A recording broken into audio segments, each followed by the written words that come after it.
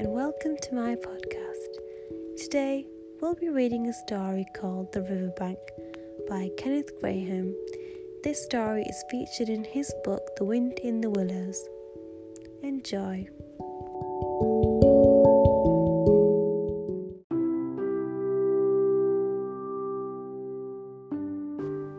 The mole had been working very hard all the morning, spring cleaning his little home. First with brooms, then with dusters, then on ladders and steps and chairs. With a brush and a pail of whitewash till he had dust in his throat and eyes, and splashes of whitewash all over his black fur, and an aching back and weary arms. Spring was moving in the air above and in the earth below and around him, penetrating even his dark and lowly little house with its spirit of divine discontent and longing. It was small wonder then that he suddenly flung down his brush on the floor, said, "Bother," and "Oh, blow," and also "Hang spring cleaning," and bolted out of the house without even waiting to put on his coat. Something up above was calling him imperiously, and he made for the steep little tunnel which answered in his case to the gravelled carriage drive owned by animals whose residences are near to the sun and air. So he scraped and scratched and scrabbled and scrooged, and then he scrooged again and scrabbled and scratched and scraped.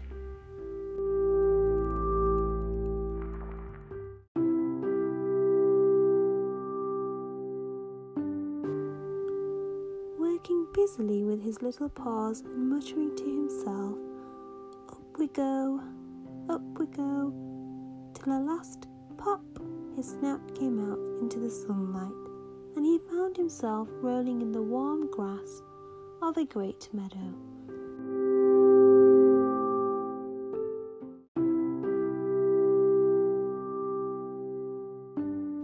"This is fine," he said to himself. "This is better than whitewashing." The sunshine struck hot on his fur, soft breezes caressed his heated brow, and after the seclusion of the cellarage he had lived in so long, the carol of happy birds fell on his dulled hearing almost like a shout. Jumping off all his four legs at once, in the joy of living and the delight of spring without its cleaning, he pursued his way across the meadow till he reached the hedge on the further side. "Hold up," said an elderly rabbit at the gap. "Sixpence for the privilege of passing by the private road?"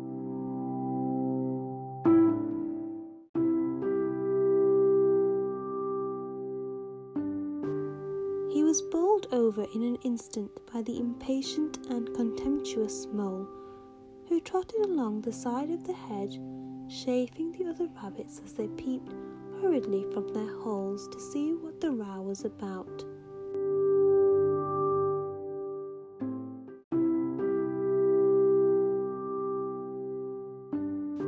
Onion sauce," he remarked jeeringly, and was gone before they could think of a thoroughly satisfactory reply. Then they all started grumbling at each other. "How stupid you are! Why didn't you tell him? Well, why didn't you say? You might have reminded him," and so on, in the usual way. But of course it was then much too late, as is always the case. It all seemed too good to be true.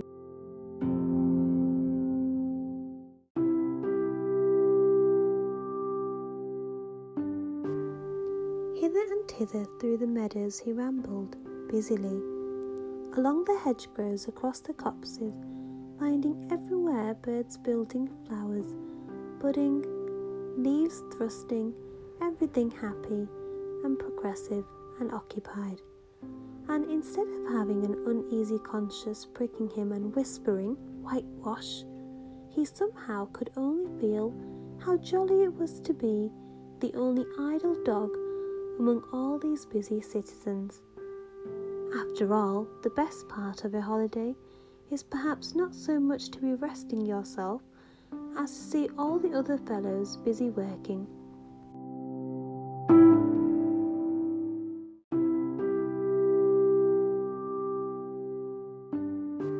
He thought his happiness was complete when, as he meandered aimlessly along, suddenly he stood by the edge of a full-fed river.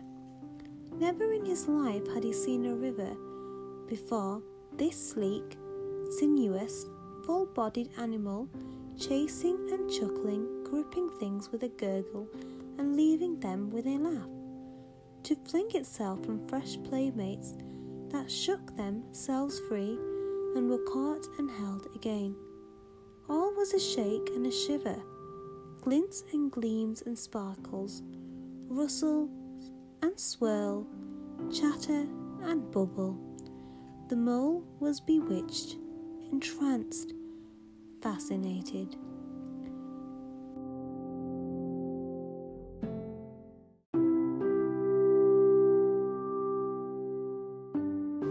By the side of the river he trotted, as one trots, when very small, by the side of a man who holds one spellbound by exciting stories, and when tired at last,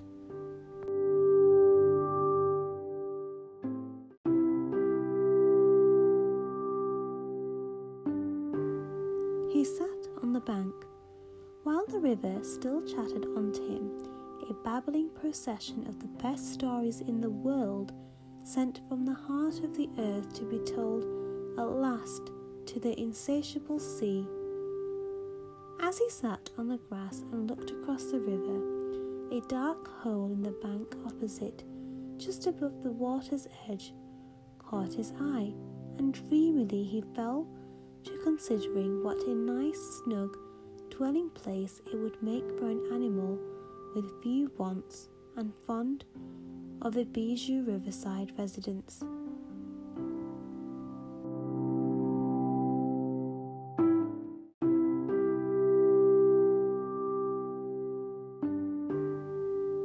Above flood level and remote from noise and dust, as he gazed, something bright and small seemed to twinkle down in the heart of it, vanished, then twinkled once more, like a tiny star. But it could hardly be a star in such an unlikely situation, and it was too glittering and small for a glowworm.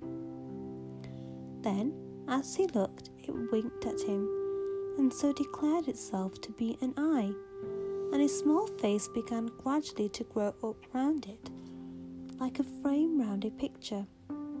A little brown face with whiskers, a grave round face with the same twinkle in its eye that had first attracted his notice, small neat ears and thick silky hair.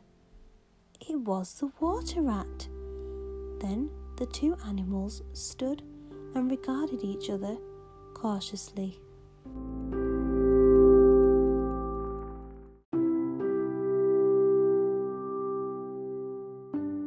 "Hello, Mole," said the water rat.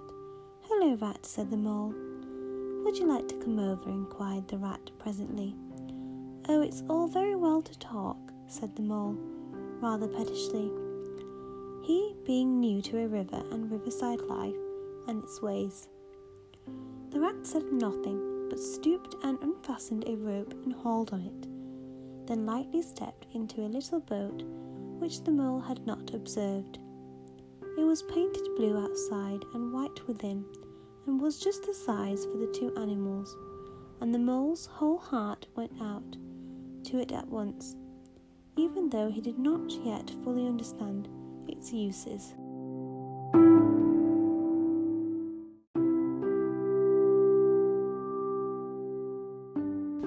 The rat sculled smartly across and made fast. Then he held up his forepaw as the Mole stepped gingerly down. "Lean on that," he said. "Now then, step lively," and the Mole, to his surprise and rapture, found himself actually seated in the stern of a real boat. "This has been a wonderful day," said he, as the rat shoved off and took to the sculls again. "Do you know, I've never been in a boat before in all my life." "What?" cried the rat, open-mouthed. "Never been in it? You never?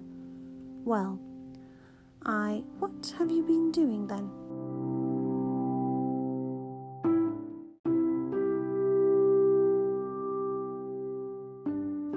"Is it so nice as all that?" asked the mole shyly, though he was quite prepared to believe it, as he leant back in his seat and surveyed the cushions, the oars, the rowlocks, and all the fascinating fittings, and felt the boat sway lightly under him.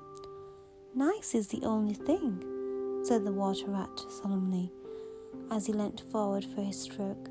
"Believe me, my young friend, there is nothing, absolutely nothing, half so much worth doing as simply messing about in boats." "Simply messing?" he went on dreamily. "Messing about in boats? Messing? Look ahead, rat!" cried the mole suddenly. It was too late. The boat struck the bank full tilt. The dreamer, the joyous Osman, lay on his back at the bottom of the boat, his heels in the air.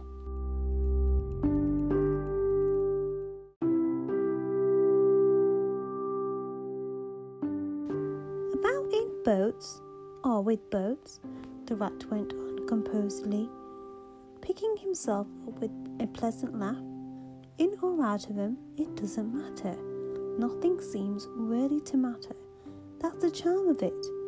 Whether you get away or whether you don't, whether you arrive at your destination or whether you reach somewhere else, or whether you never get anywhere at all, you're always busy and you never do anything in particular. And when you've done it, there's always something else to do, and you can do it if you like."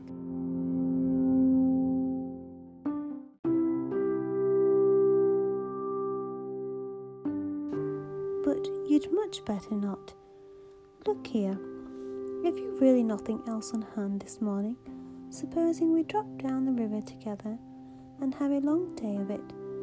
The mole waggled his toes from sheer happiness, spread his chest with a sigh of full contentment, and leaned back blissfully into the soft cushions. "What a day I'm having," he said. "Let us start at once."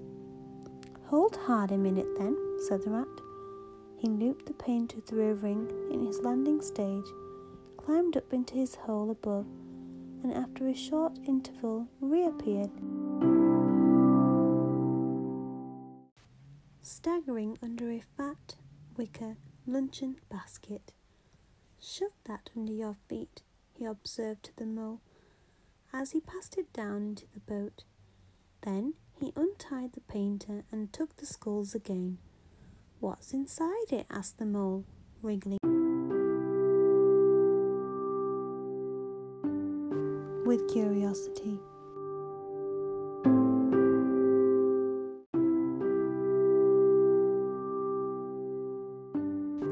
"There's cold chicken inside it," replied the rat briefly. "Cold tongue, cold ham, cold beef, pickled gherkin, salad French, rolls, cress and wedges, potted meat, ginger beer, lemonade, soda, water." "Oh, stop, stop," cried the mole in ecstasies. "This is too much." "Do you really think so?" inquired the rat seriously. "It's only what I always take on these little excursions, and the other animals are always telling me that I'm a mean beast and cut it very fine." The mole never heard a word he was saying, absorbed in the new life he was entering upon, intoxicated with the sparkle, the ripple, the scents and the sounds and the sunlight. He trailed a paw in the water and dreamed long waking dreams. The water rat, like the good little fellow he was, sculled steadily on and forbade to disturb him. "I like your clothes awfully, old chap," he remarked after some half-hour or so had passed. "I'm going to get a black velvet smoking suit myself some day, as soon as I can afford it." "I beg your pardon," said the mole, pulling himself together with an effort. You must think me very rude, but all this is new to me. So this is a river. The river, corrected the rat. And you really live by the river? What a jolly life! By it and with it and on it and in it, said the rat. It's brother and sister to me, and aunts, and company, and food and drink, and naturally washing. It's my world, and I don't want any other. What it hasn't got is not worth having, and what it doesn't know is not worth knowing. Lord, the times we've had together, whether in winter or summer, spring or autumn, it's always got its fun and its excitements. When the floods are on in February, and my cellars and basement are brimming with drink,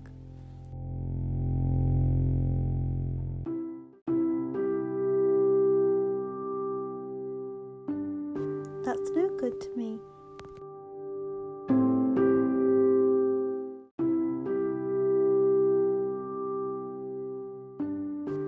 And the brown water runs by my best bedroom window, or again when it all drops away and shows patches of mud that smells like plum cake, and the rushes and weed clog the channels, and I can potter about dry shod over most of the bed of it, and find fresh food to eat, and things careless people have dropped out of boats. But isn't it a bit dull at times?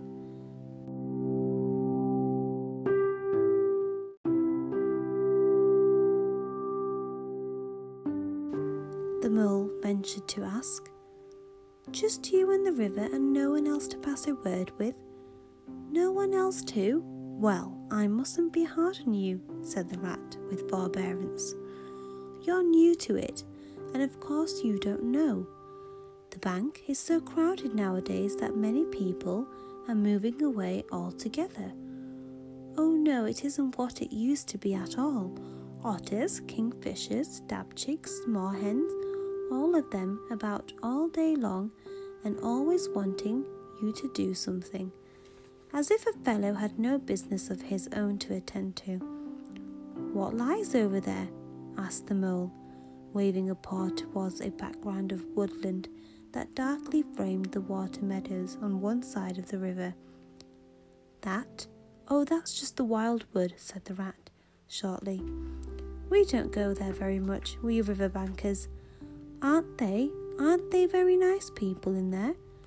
Said the mole, a trifle nervously. Well, replied the rat, let me see.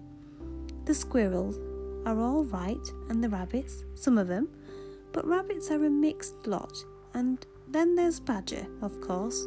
He lives right in the heart of it. Wouldn't live anywhere else, either, if you paid him. Dear old Badger. Nobody interferes with him. They'd better not, he added significantly. Why? Who should interfere with him? Asked the mole. Well, of course, there are others, explained the rat in a hesitating sort of way. Weasels and stoats and foxes and so on. They're all right in a way. I'm very good friends with them. Past the time of day when we meet, and all that, but they break out sometimes. There's no denying it, and then, well, you can't really trust them, and that's the fact. The mole knew well that it is quite against animal etiquette to dwell on possible trouble ahead, or even to allude to it, so he dropped the subject.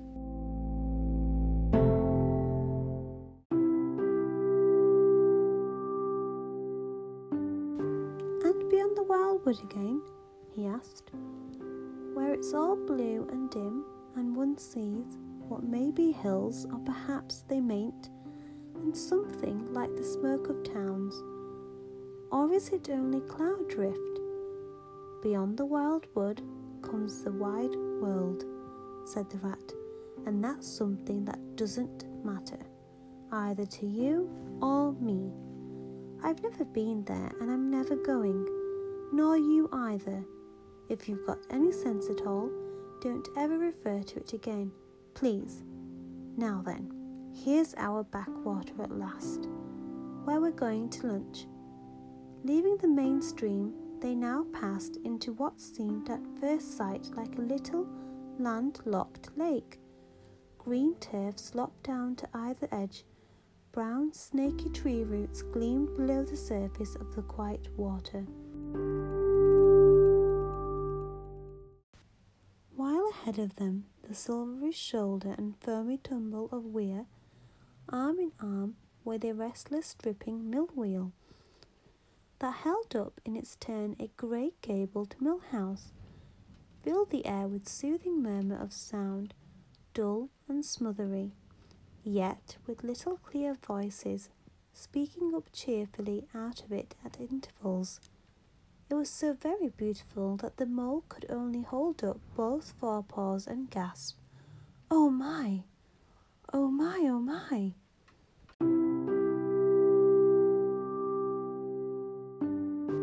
The rat brought the boat alongside the bank, made her fast, helped the still awkward mole safely ashore, and swung out the luncheon basket. The mole begged as a favour to be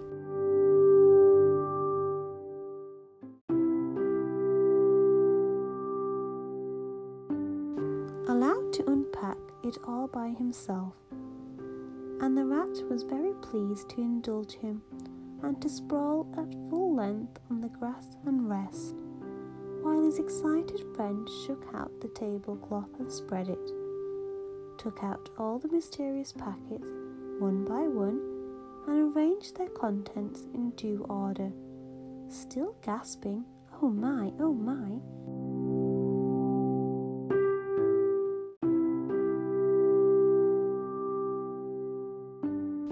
At each revelation, when all was ready, the rat said, "Now pitch in, old fellow," and the mole was indeed very glad to obey, for he had started his spring cleaning at a very early hour that morning, as people will do, and had not paused for bite or sup, and he had been through a very great deal since that distant time which now seemed so many days ago. "What are you looking at?" said the rat, when the edge of their hunger was somewhat dulled, and the mole's eyes were able to wander off the tablecloth a little. "I am looking," said the mole, "at a streak of bubbles that I see travelling along the surface of the water. That is a thing that strikes me as funny." "Bubbles? Oh," said the rat.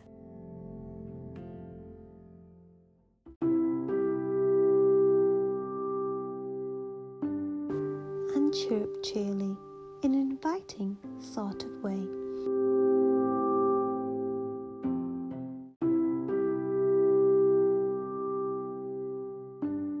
A broad glistening muzzle showed itself above the edge of the bank, and the otter hauled himself out and shook the water from his coat. "Greedy beggars," he observed, making for the provender. "Why didn't you invite me, Ratty?" "This was impromptu affair," explained the rat. "By way, my friend Mr. Mole." "Proud, I'm sure," said the otter, and the two animals were friends forthwith. "Such a rumpus everywhere," continued the otter. "All the world seems out on the river today. I came up this backwater to try and get a moment's peace, and then stumble upon you fellows. At least, I beg pardon. I don't exactly mean that, you know." There was a rustle behind them proceeding from a hedge wherein last year's leaves still clung thick, and a stripy head with high shoulders behind it peered forth on them. "Come on, old badger," shouted the rat.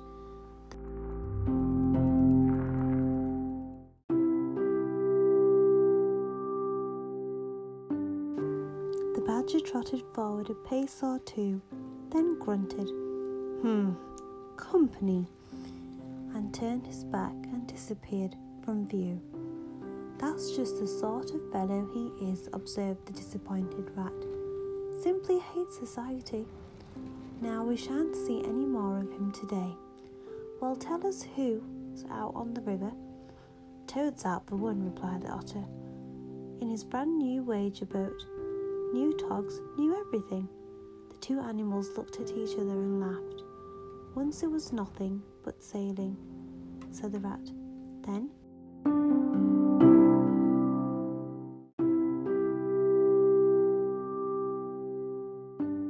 he tired of that and took to punting. Nothing would please him but to punt all day and every day, and a nice mess he made of it. Last year it was a houseboat, and we all had to go and stay with him in his houseboat and pretend we liked it. He was going to spend the rest of his life in a houseboat. It's all the same, whatever he takes up, he gets tired of it and starts on something fresh. Such a good fellow too, remarked the otter reflectively, but no stability, especially in a boat. From where they sat, they could get a glimpse of the main stream across the island that separated them, and just then a wager boat flashed into view.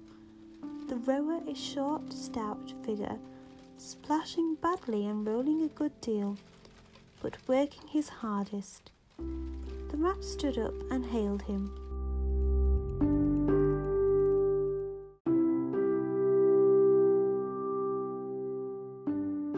But Toad, for it was he, shook his head and settled sternly to his work.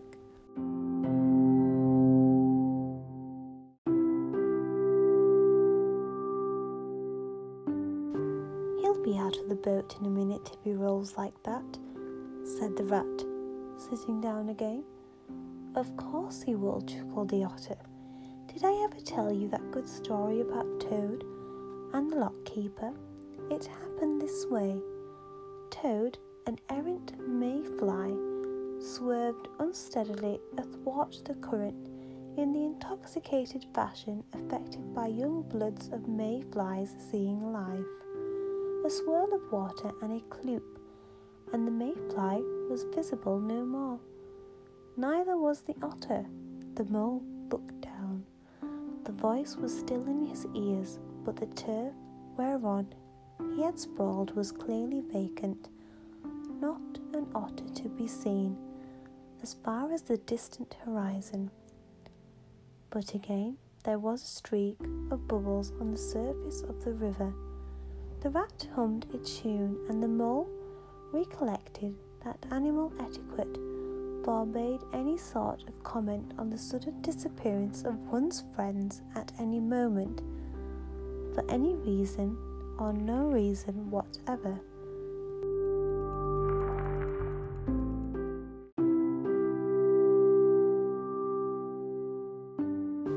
Well, well, said the rat, I suppose we ought to be moving. I wonder which of us had better pack the luncheon basket. He did not speak as if he was frightfully eager for the treat. Oh, please let me, said the mole. So of course the rat let him. Packing the basket was not quite such pleasant work as unpacking the basket. It never is.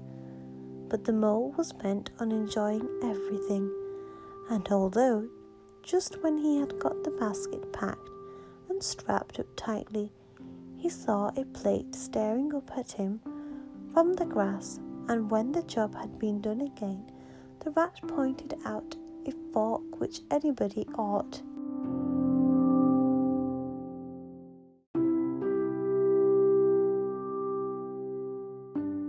to have seen, and last of all, behold the mustard pot, which he had been sitting on without knowing it. Still, somehow the thing got finished at last, without much loss of temper.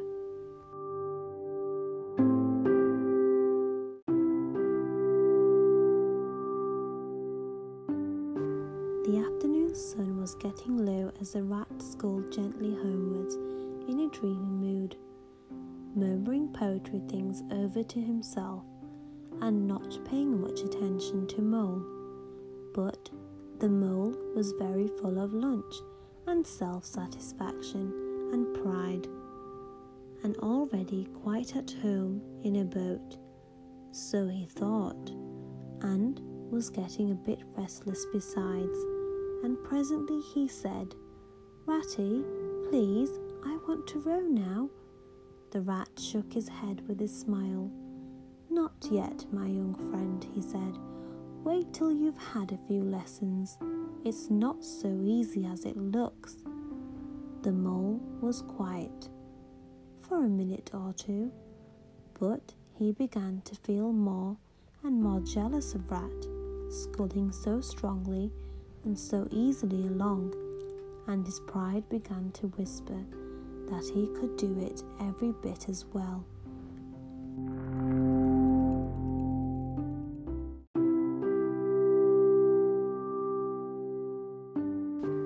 He jumped up and seized the sculls so suddenly that the rat, who was gazing out over the water and saying more poetry things to himself, was taken by surprise and fell backwards off his seat with his legs in the air for the second time, while the triumphant mole took his place and grabbed the sculls with entire confidence. "Stop it, you silly ass," cried the rat from the bottom of the boat. "You can't do it. You'll have us over." The mole flung his sculls back with a flourish and made a great dig at the water. He missed the surface altogether. His legs flew up above his head, and he found himself lying on top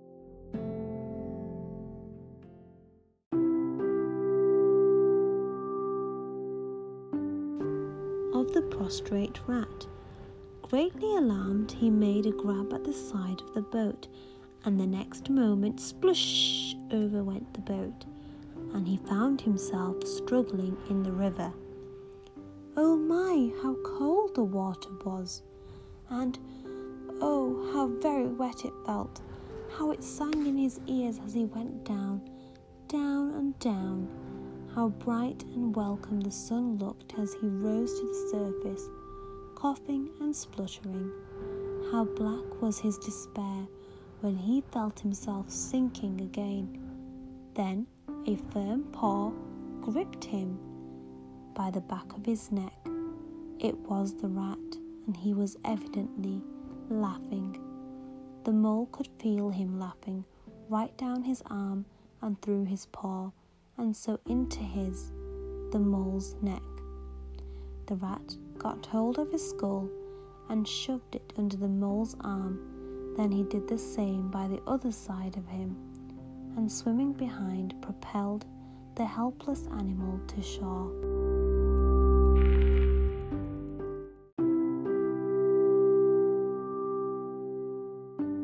Hauled him out and set him down on the bank, a squashy, pulpy lump of misery.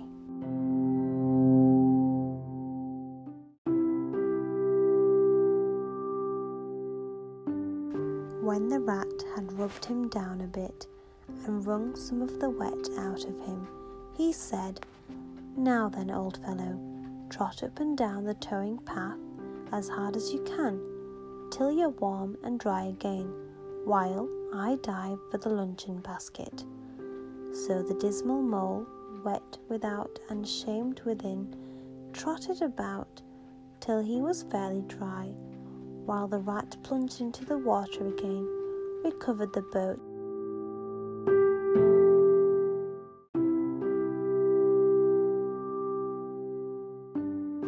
righted her and made her fast, fetched his floating property to shore by degrees, and finally divided successfully for the luncheon basket, and struggled to land with it.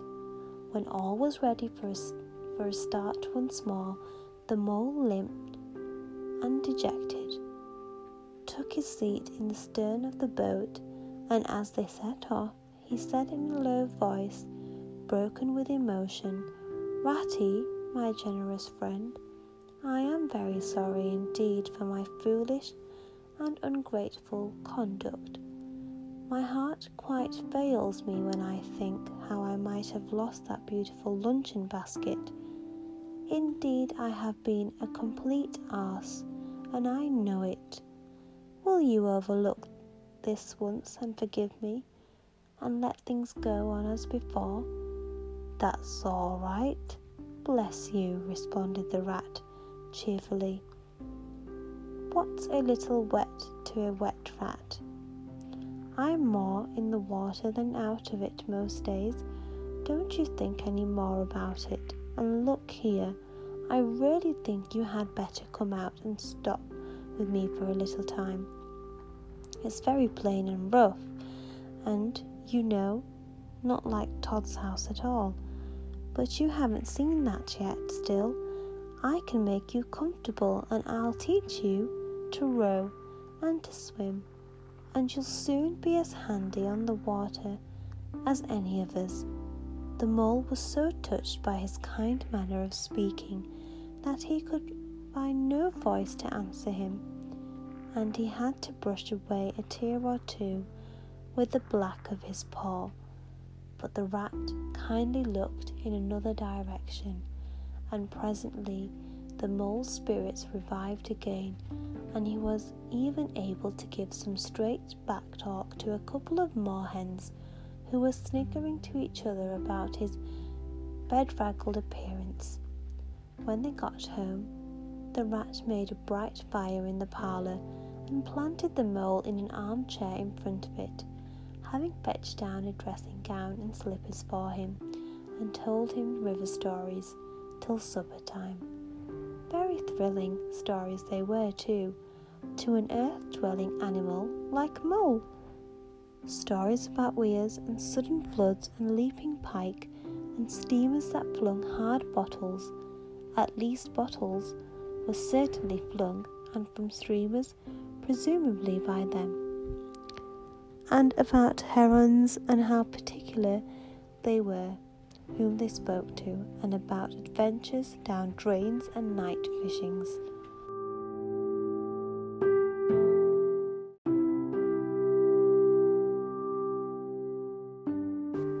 With Otter. Our excursions far afield with Badger.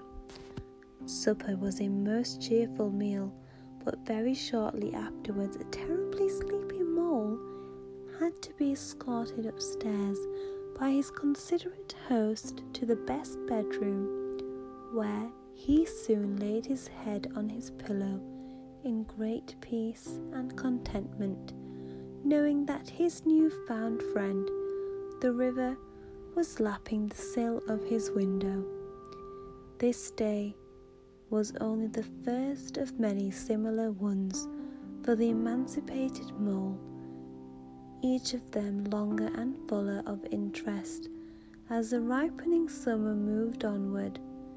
He learnt to swim and to row, and entered into the joy of running water, and with his ear to the reed stems he caught, at intervals, something of what the wind went whispering so constantly among them.